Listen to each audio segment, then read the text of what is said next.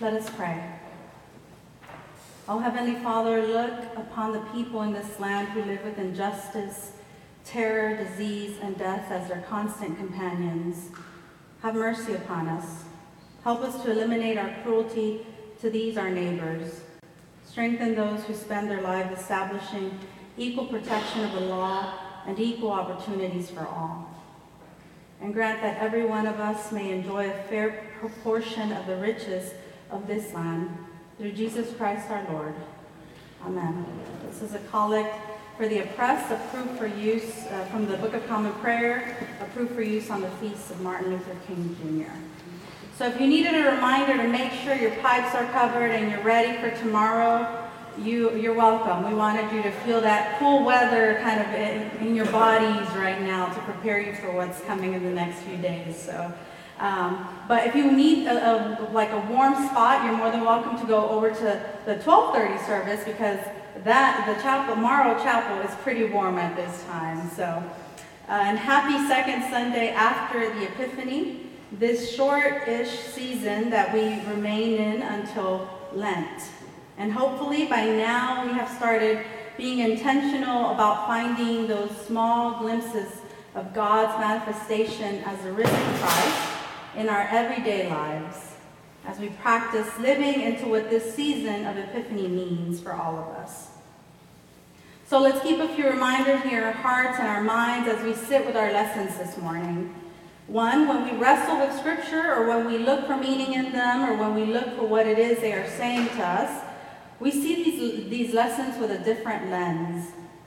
We can choose to get into what was happening at the time of them. We can choose to focus on the characters and their roles in the story.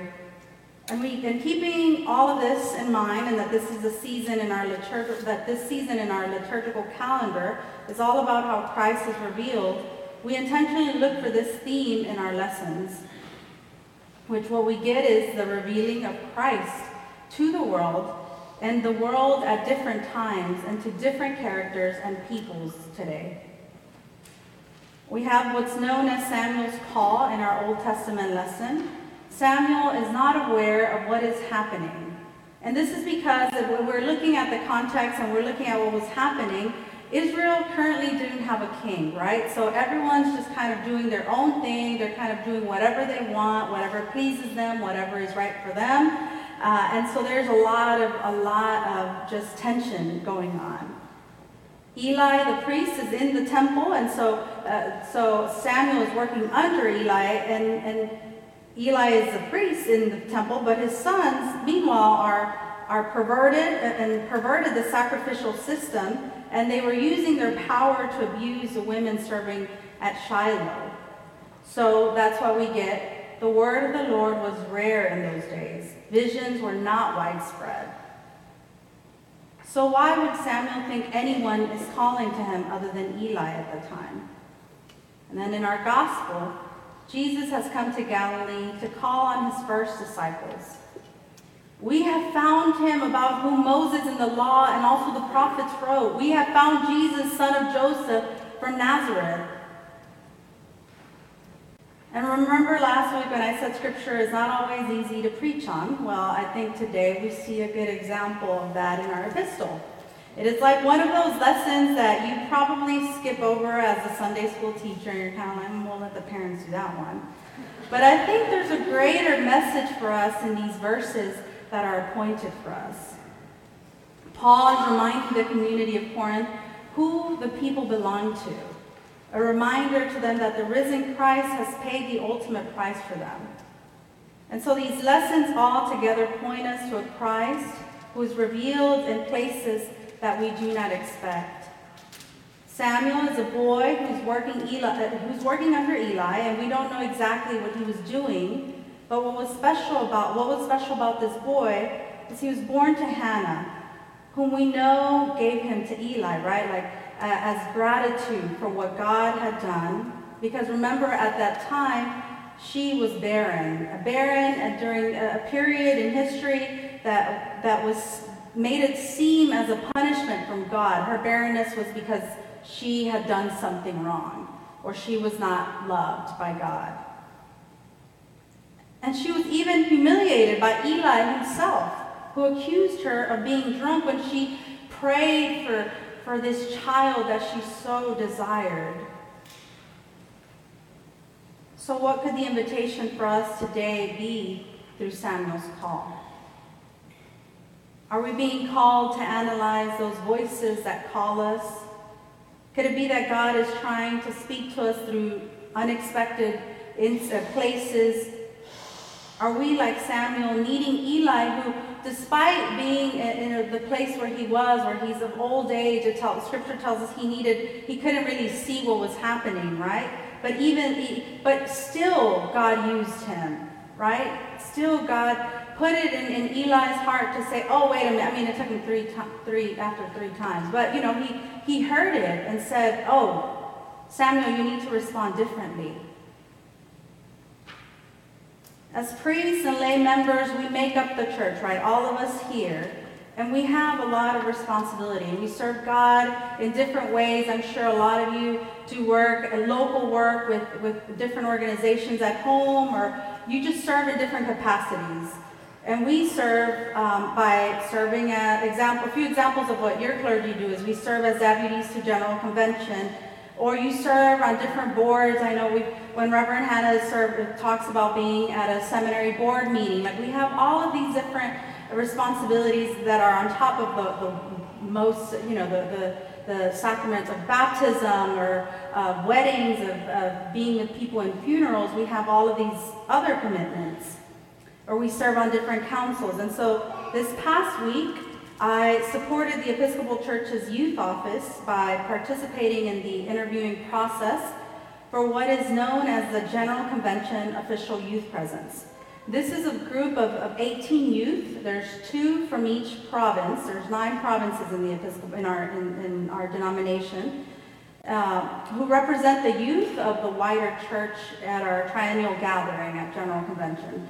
And so now I know you do not need all these details, but it was serving as part of the official youth presence in 2006 that stirred this curiosity about the Episcopal Church for me. It was pivotal for me. It was when I realized that there was room for me in the church, even when I didn't understand what was happening. And I realized, I don't know what is going on this floor or what was happening at the convention itself, but there was a place for me there. And so I want our preaching, our work, our ministries to always reflect that, to be for all. So including all the young people in our congregation and in our community today. So back to the story from the past week, right?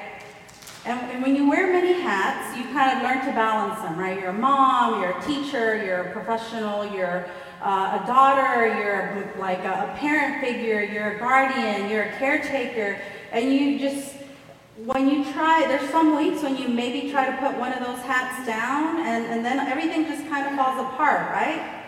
At least that's what I felt was happening to me last week. When we were preparing for our annual meeting on the 28th, we are in the season of Epiphany, but your clergy and staff are kind of thinking about Lent and our Lent offerings, and I have a 2-year-old who is kind of throws herself on the ground when we say it's time to go from the museum, and you're just trying to balance all these things, and one of them you step out from, and everything kind of just goes everywhere, right? So here I was on Thursday before driving to Camp Allen, doing one other thing that I had said yes to, which was this commitment with the Youth Formation Office.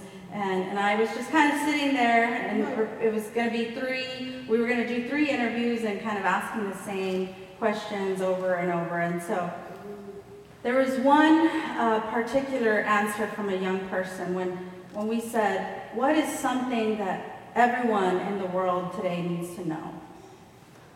And he said something along the lines of, I'm paraphrasing here, la gente necesita saber que Dios nos ama, que es un amor incondicional y que es un amor que no nos merecemos. People need to know that God loves us, that it is an unconditional love that we do not deserve. And that was the voice I needed to pay attention to this week. Not the one that's saying, I'm not doing enough, or the one saying that I'm an awful mother for letting my kid watch 30 minutes straight of Bluey. And maybe that's what you need to hear today too. Samuel reminds us that the voice of God is persistent. Samuel, Samuel, Samuel.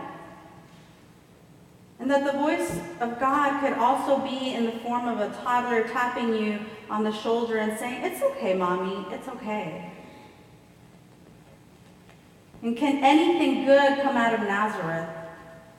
Theologian Craig Keener reminds us that civic and village rivalries were common at the time.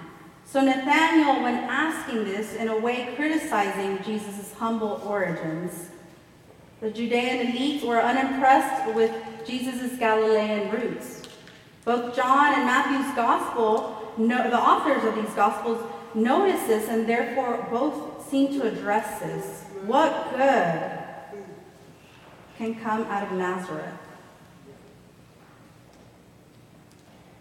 And so I ask you today, what good can come out of those places or those people?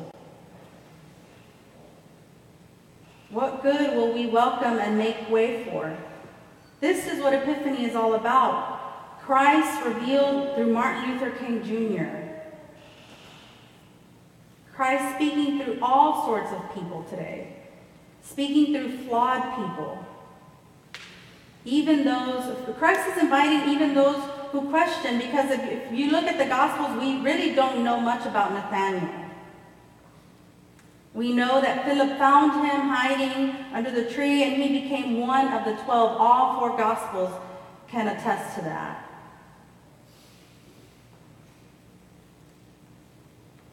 So little known from Nathanael, but so much more revealed to us through that, because that silence or that mystery there reveals to us that we can take a part of Nathanael's actions and Nathanael's thoughts of what good can come out of X thing.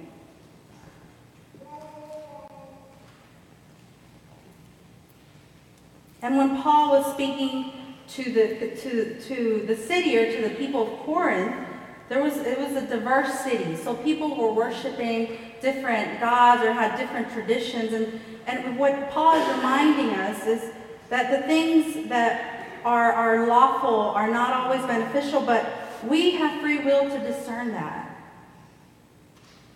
And we bear that responsibility.